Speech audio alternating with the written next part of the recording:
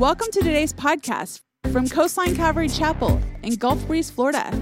We hope this message encourages you and brings light into your life. Good morning. Good morning, Coastline Gulf Breeze. Wow, did he say 88? Well, great, fantastic, wonderful to be with you guys. Greetings to you from that faraway land and church in Navarre. That's what they call it when you're not from around here. Navarre. Yeah, it's beautiful to be here. Before we jump into the message this morning, let me first just tell you what an honor it is to actually be back here, to be with you this morning. This is my home church. This is one of the sending churches, along with Coastline Destin, that sent myself and my beautiful wife, Dawn. I think there's a picture of my family. Dawn and my three boys. It sent us to all the way down to Navarre, where we planted. I want to say it was a little over 5.5 years ago. So for some of you, we go way back. We go 10 years, 20 years, 25. We go long ways back with my wife and I do, with some of you guys. But I come here on vacations, and I'll sneak in and be a part of the fellowship like you are, just kind of participating. And I recognize that I don't recognize a lot of you. Like, there are so many new families, which is a good thing. There's so many new families that are here. So I thought, before I jump in the message, maybe I'll share just a little bit about myself with you guys. I am a son of a local, right? Like the Spencers, kind of rare breed in these neck of the woods here. Born in Pensacola, raised in Gulf Breeze. I was a hell-raising surfer back in 1991. Yancey, you can attest to that. God then used this church in such powerful ways to shape me and to grow me in my faith. New Life Church was just this small little church. It was actually a metal building back in the woods. Kind of freaked me out at first, right? Not way off the beaten path, not on some main road. And it was just a small church. It was probably 125, 150 people with kids at the time. And it was my family. It became my family. My mom and dad, they weren't following the Lord. And so this little church became my family. Neil was just a little tyke. I think he was like 9 or 10, just a little dude.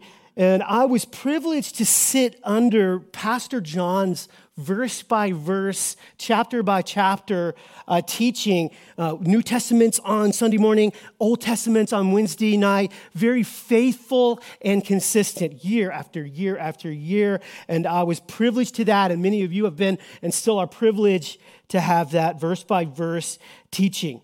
I was discipled here by two men in the church. One was an elder by the name of Roger Kraft. Another was a youth pastor by the name of Roger Jan. And they opened their homes up to me, and they became my family within the family here, and taught me how to live out this word. And just teach it by instruction, but showed me how to live it out. I'm forever grateful for God's work in this church through those guys. I came on as an intern right after Bible college. Probably Joe Pressures had been here on staff for a couple of months at the time. And I'm sure he can tell you some fun stories. I'll let him do that. I'm sure I was a pain in the butt. But Pastor John later married me and Dawn, and we both served on staff here in multiple capacities. My wife for about 5 years and myself for about 10 years. And it dedicated all three of these boys that was on the screen, all three of the boys, two of them right here, and one of them at a beach baptism. And so that being said, I owe a great deal to this work of God, to this amazing work of God. And I'm gaining more and more respect for Pastor John every year that I lead as a lead pastor of a fellowship. That is for sure. Happy birthday, Pastor John. Thank you for your continued work. And for this, I repeat, I'm honored to share here with you. I'm honored to be here. Thank you so much, guys, for receiving me. Now, the passage that I want to share with you is from the Psalms, as was mentioned, Psalm 121. It's not what I initially had in mind when I was going to come and share, but in surveying the social climate of our time, I'm ever pressed to bring you certainty in times of uncertainty, to bring you encouragement in times of discouragement, and hope in a time when hope is either sparse or sought after in all the wrong places. So please stand with me, little Calvary Stenics, stand with me and turn, if you haven't already, to Psalm 121, and your Bibles are your Bible apps. And I'll be teaching from the New Living Translation this morning. So if you're there, I want you to read along with me.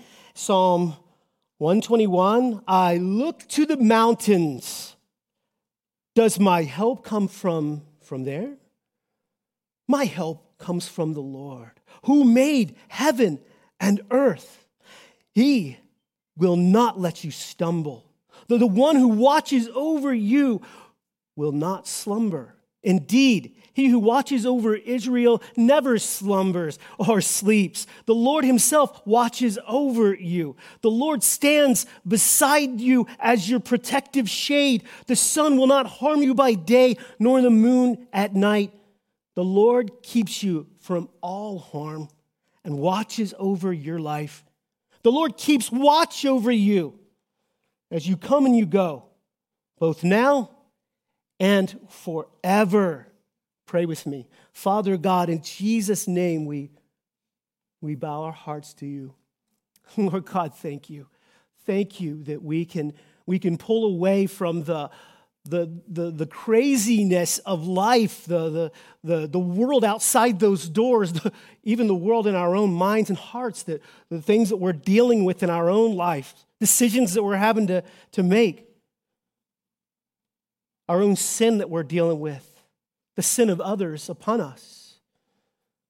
Lord, thank you that we can gather together as a church, as we can worship you with our song and with our tongues, that we can worship you, Lord, with our giving of time, talent, and treasure. We can worship you in fellowship, and we can worship you in the reading and studying of your word. Thank you, Lord, for this. And I pray this morning as we sung of your presence being powerful amongst us, I pray, Lord, that you would by your Spirit lead, guide, and teach us. May my words fall by the wayside. May your word ring powerfully true in our minds and hearts, and may we be aware of your presence this morning. Walk us through the word.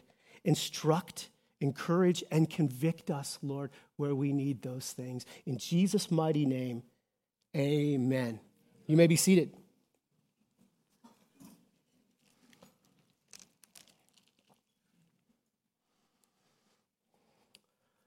You know, this life is full of problems. It's full of sorrow. It's full of hurt. And Jesus, he grabbed his disciples and he's instructing them, and he told his disciples, and he tells us that here on earth you will have many trials and sorrows. And no one's exempt from them. Everyone has to face them. It's just this simple given in this fallen world that man messed up. Not God. Man messed this world up. He created it perfect and it was good. We sinned, we corrupted, we bring such great pain and suffering, and it's a given that we're going to experience in this fallen world. Today, as we look around, we face economic instability, we face social unrest, moral decay, declining health, and it seems like this never-ending fear of pandemic. never ending. It's not going to ever end. Just get down, Randy. Stop. Just stop right now, right?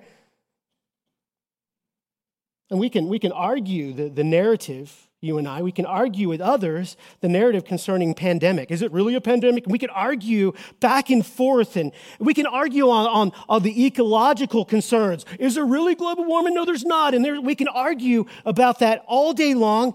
But the reality is it doesn't change the concern or the stress that a vast majority of people in our nation have and our world beyond.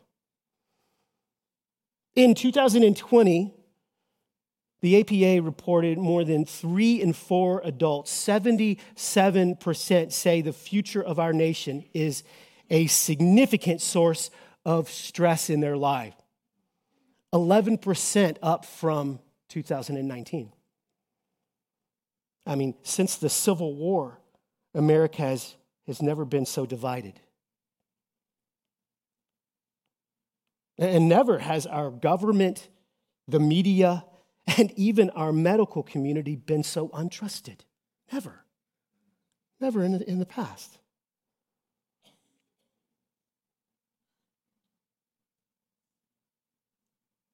We do not know what to believe, who to trust, do we? Oh, but we can trust everything that's on Facebook, right? Because the truth is screened, right? We can trust everything on Facebook. Okay, so thanks, Pastor Andy. You've painted this picture. You've stated the obvious, that we're under duress, that we're surrounded by trouble. Let me ask you this question. Where does your help come from? Does it come from a vaccine, guys? It's going to change. Next year, you have to get another one and another one and another one. And does it come in the form of a vaccine? Does it come from economic stability? Does it come from a political party or a political leader? Does it come from, and this is a hard one, not come from a military community, guys. Most of my churches, military and retired military. Does it come from a military security? No. Does it come from the planet's health? Healthy planet? No. The psalmist said that his help comes from the Lord. His help comes from the Lord who made heaven and the earth. And as this guy, this psalmist, would make his way to Jerusalem, because this was a psalm of ascent. Like pilgrims 3 times a year would make their way, 18 and older men would make their way to Jerusalem for one of the feasts. And as they approached Jerusalem, from wherever they were coming from, all over the world, as they approach it, they would look up to Mount Zion, right? To the place where the Lord would meet with man. And they would sing this psalm, right? This is where I look to the mountain, this is where my trust will come from. As the man would meet with God in the temple, they would recognize him. He would meet with them, right? It's a powerful understanding of where his help would come from. So no matter what problem he would be carrying, this pilgrim, whether it was domestic or foreign, no matter what his concern, no matter what his trouble, no matter what his problem, he knew that help, it came from the Lord. And that place of worship was where we would meet, and he would lay everything down, and the Lord would meet him. And since Yahweh made all things, those things that couldn't be seen in the heavens, those things that he depended upon, that we depend upon on this earth, since the Lord made all things, he knew that God could help him, that God was his help. And you and I should have an even greater hope, than this psalmist. Our help is even closer than the psalmist. Our hope made his way down the mountain. Our hope made his way down the mountain to meet each one of us in unique ways. He not only took our place upon the cross, dying for our sin, but rose again on that third day. Upon his death, he tore the veil, the separating veil. He tore it into the Holy of Holies, giving this powerful access to all who would draw near to Yahweh through Jesus. All of us with our sin, with our stress, and with our trouble, we, each of us now, have this great privilege that we can come boldly to the throne of God and find grace in our time of need. And may we keep our eyes upon Jesus. May we keep our eyes on Jesus as we move forward into the dark days that lie ahead. Sounds kind of pessimistic. You think there's dark days laying ahead? I do. Sorry. I do. But the light of the world is in us. Right? So, although it may be dark, we have the light of Christ and light and life of God dwelling in us. Right? That's powerful. It's powerful. We need to lean on this. And I know I'm stating the obvious and what you already know. I'm preaching to the choir of sorts, but I want to re-encourage you guys to realign and keep your eyes fixated on Jesus. And may we constantly first look to our God for help. I struggle with that. I admit it. I told my church last week, I struggle with this. I have problems, and I want to go to my close friends, and I want to go to Google, because Google seems to have the answer, and I want to go to everywhere but my God, and I need to just get alone with the Lord and go to my own Jerusalem and wait for the power on high to come, right? And I encourage you with that, to put your eyes on Jesus, to look for him for help. Knowing, verse 3, that he will not let you stumble. The one who watches over you will not stumble. Indeed, he who watches over Israel never stumbles or sleeps. The Lord himself watches over you and I, right? So our God not only meets us in our times of trouble, but is able to keep us in our times of trouble and walk us through our times of trouble. He is my provider. He is your provider and sustainer. He's your sustainer, my sustainer when I abide in him. In Isaiah 46:4, the Lord says this to Israel, but I believe it's applicable to you and I as his children. It says, I will be your God throughout your lifetime, until your hair is white with age. I made you. I will care for you. I will carry you along and save you. You see, the things that we look to and trust in, they're always temporary. They always expire. Contracts terminate. Earthly relationships grow weary, are end. Resources need replenishing. The full tank of gas, yeah, it's full. Man, it runs out.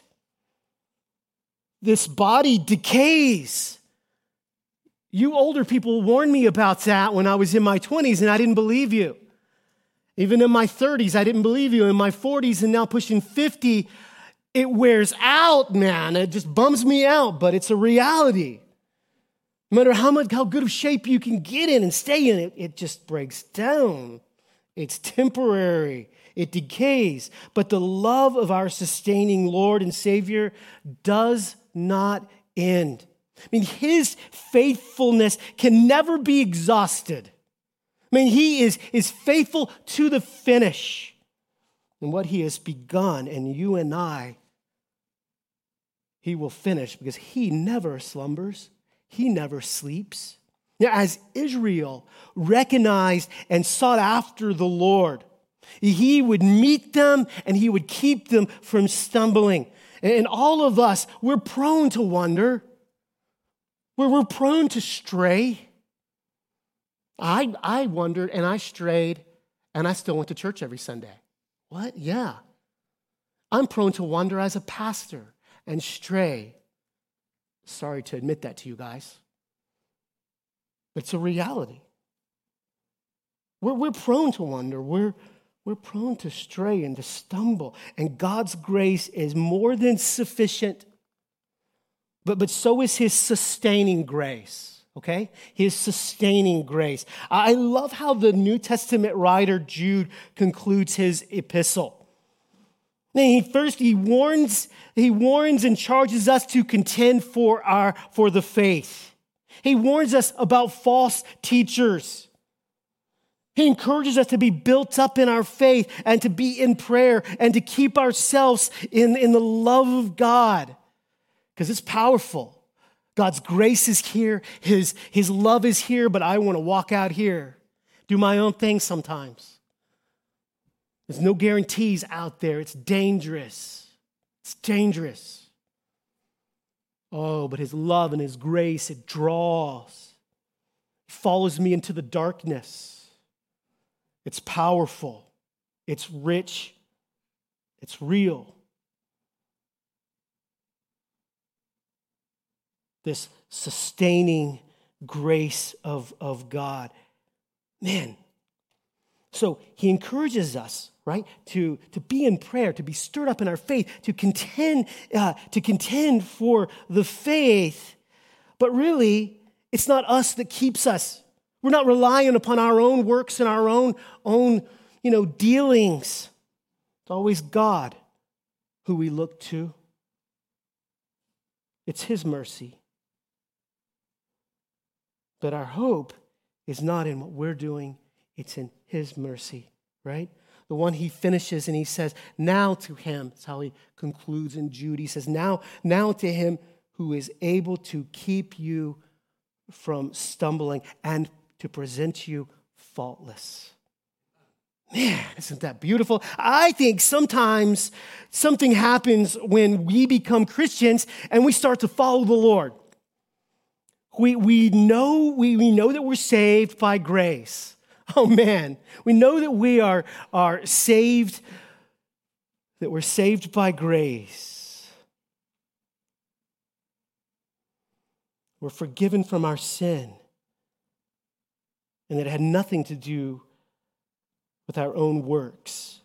But for some reason, we start to learn how to walk as a believer. We learn how to walk out this salvation, and we learn to walk our salvation, and man, we kind of have it down, right? We start getting it down. We take a few steps and we say, hey, I got this. Man, I know what I believe. I have my systematic theology down, right? I know what I believe. I'm learning to deny myself, man. I would have gone right into that stuff. Not anymore. I'm learning how to deny myself. Man, it's an amazing thing that happens when you start to learn and to do this and you start to grow in your faith. Man, I'm giving my time and my talent and my treasures to the Lord. This is fantastic, right?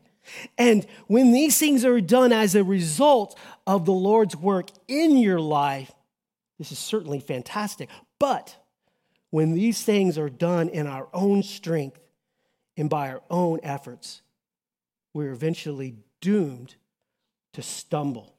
We're doomed to stumble in either self-righteousness, hey, I got this, right? Or to stumble in exhaustion. I can't keep up. And then other sins ensue. It is by God's Spirit that we live, that we grow, and have power and move forward. Not in our own strength.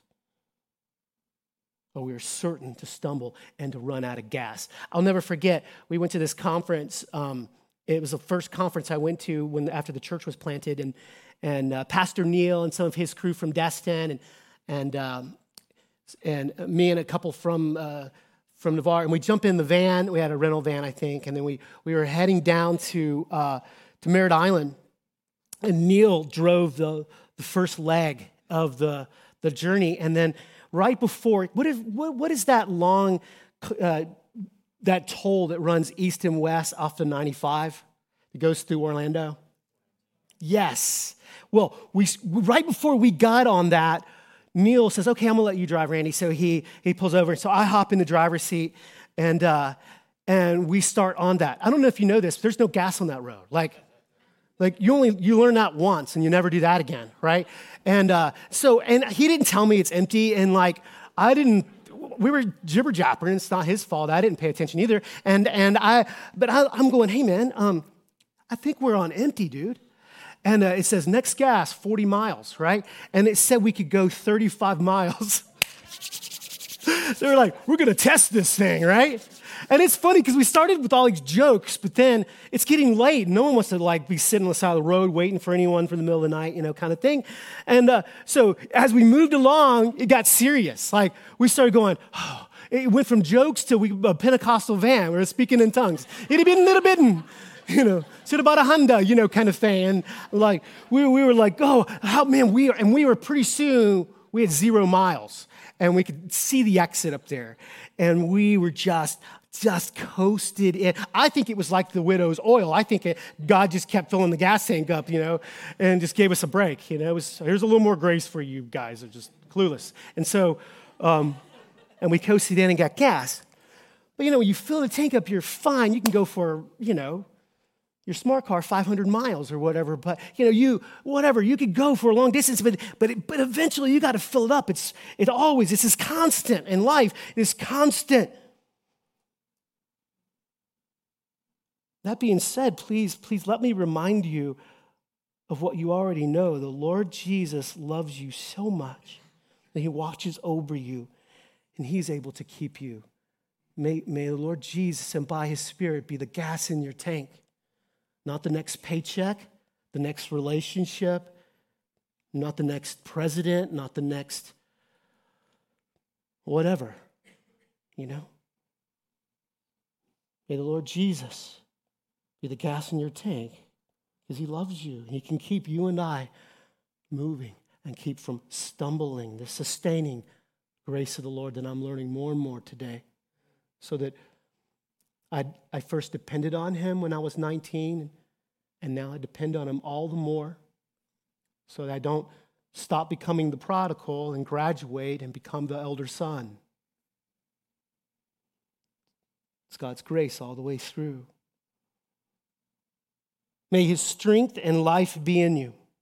So as we recognize where our help comes from, we keep our eyes on Jesus, verse 1 and 2, and recognize that he sustains and watches over us, verses 3 and 4. Let me encourage you with our last passage, that he also can finish what he has begun in you. Verses 5 through 8. The Lord stands beside you and protects and is your protective shade. The sun will not harm you by day, nor the moon at night. The Lord keeps you from all harm and watches over your life. The Lord keeps watch over you as you come and go, both now and forever. His faithfulness is everlasting. He is the author and the sustainer and finisher of this faith that you and I have begun. And please, let this be a practical reminder for us right now in the middle of whatever you're going through, because I don't know what you're going through. Some of you guys watching online, you're dealing with some crazy stuff. Some of you have this heavy weight upon you. Some of you are dealing with, terrible sin that you're struggling with. Some of it not from your own dealing, but somebody else has harmed you and hurt you. Lord, he knows exactly where you are. Whatever you're in the middle of, whatever you're going through, the Lord, he can carry you through it. He can carry you through it to the end and beyond the end forever. Now the psalmist in the Middle East, to the psalmist, the sun was this life-sucking force and harm. That's why they kept themselves covered up all the time. It just sucked the life out of you and the moisture out of you. And it was this life-sucking force for the traveler.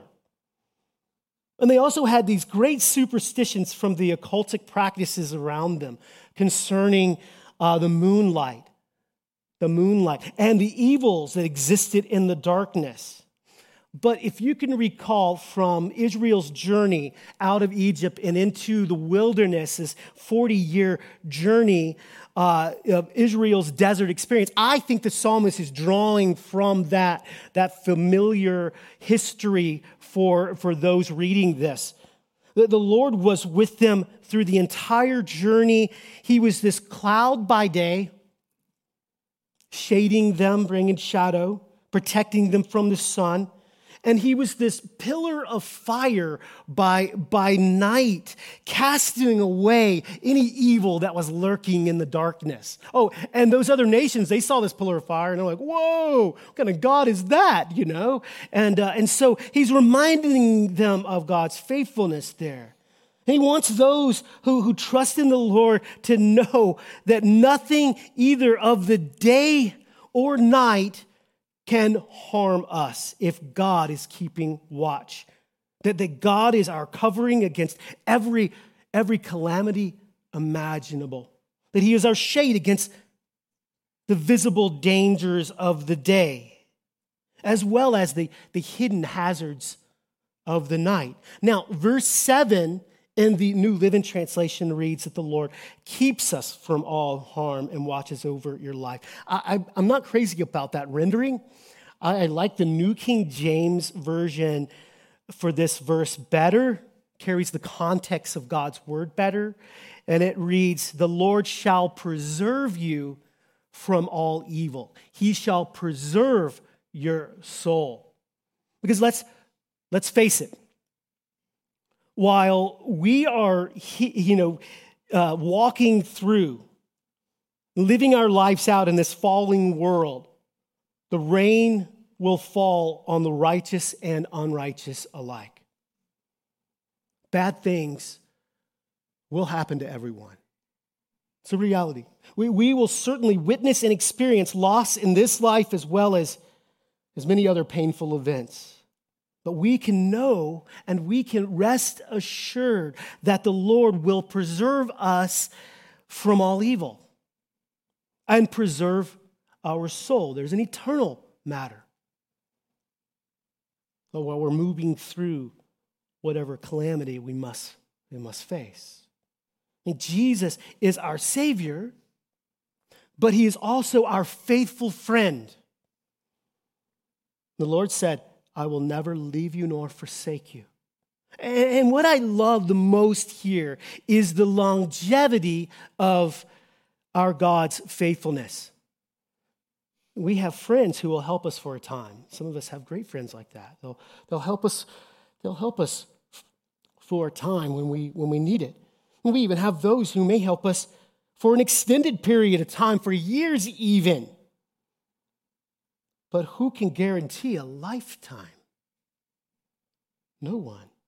No one but the Lord Jesus can make this promise and say, from this time forth and even forevermore, I will preserve you. I will keep watch over you. We try everything in our own demise, to our own demise. I think it was Walt Disney, where I went to Bible college, California. We used to drive by this building where they said Walt Disney was frozen, cryogenics. He thought he was going to preserve himself there, right?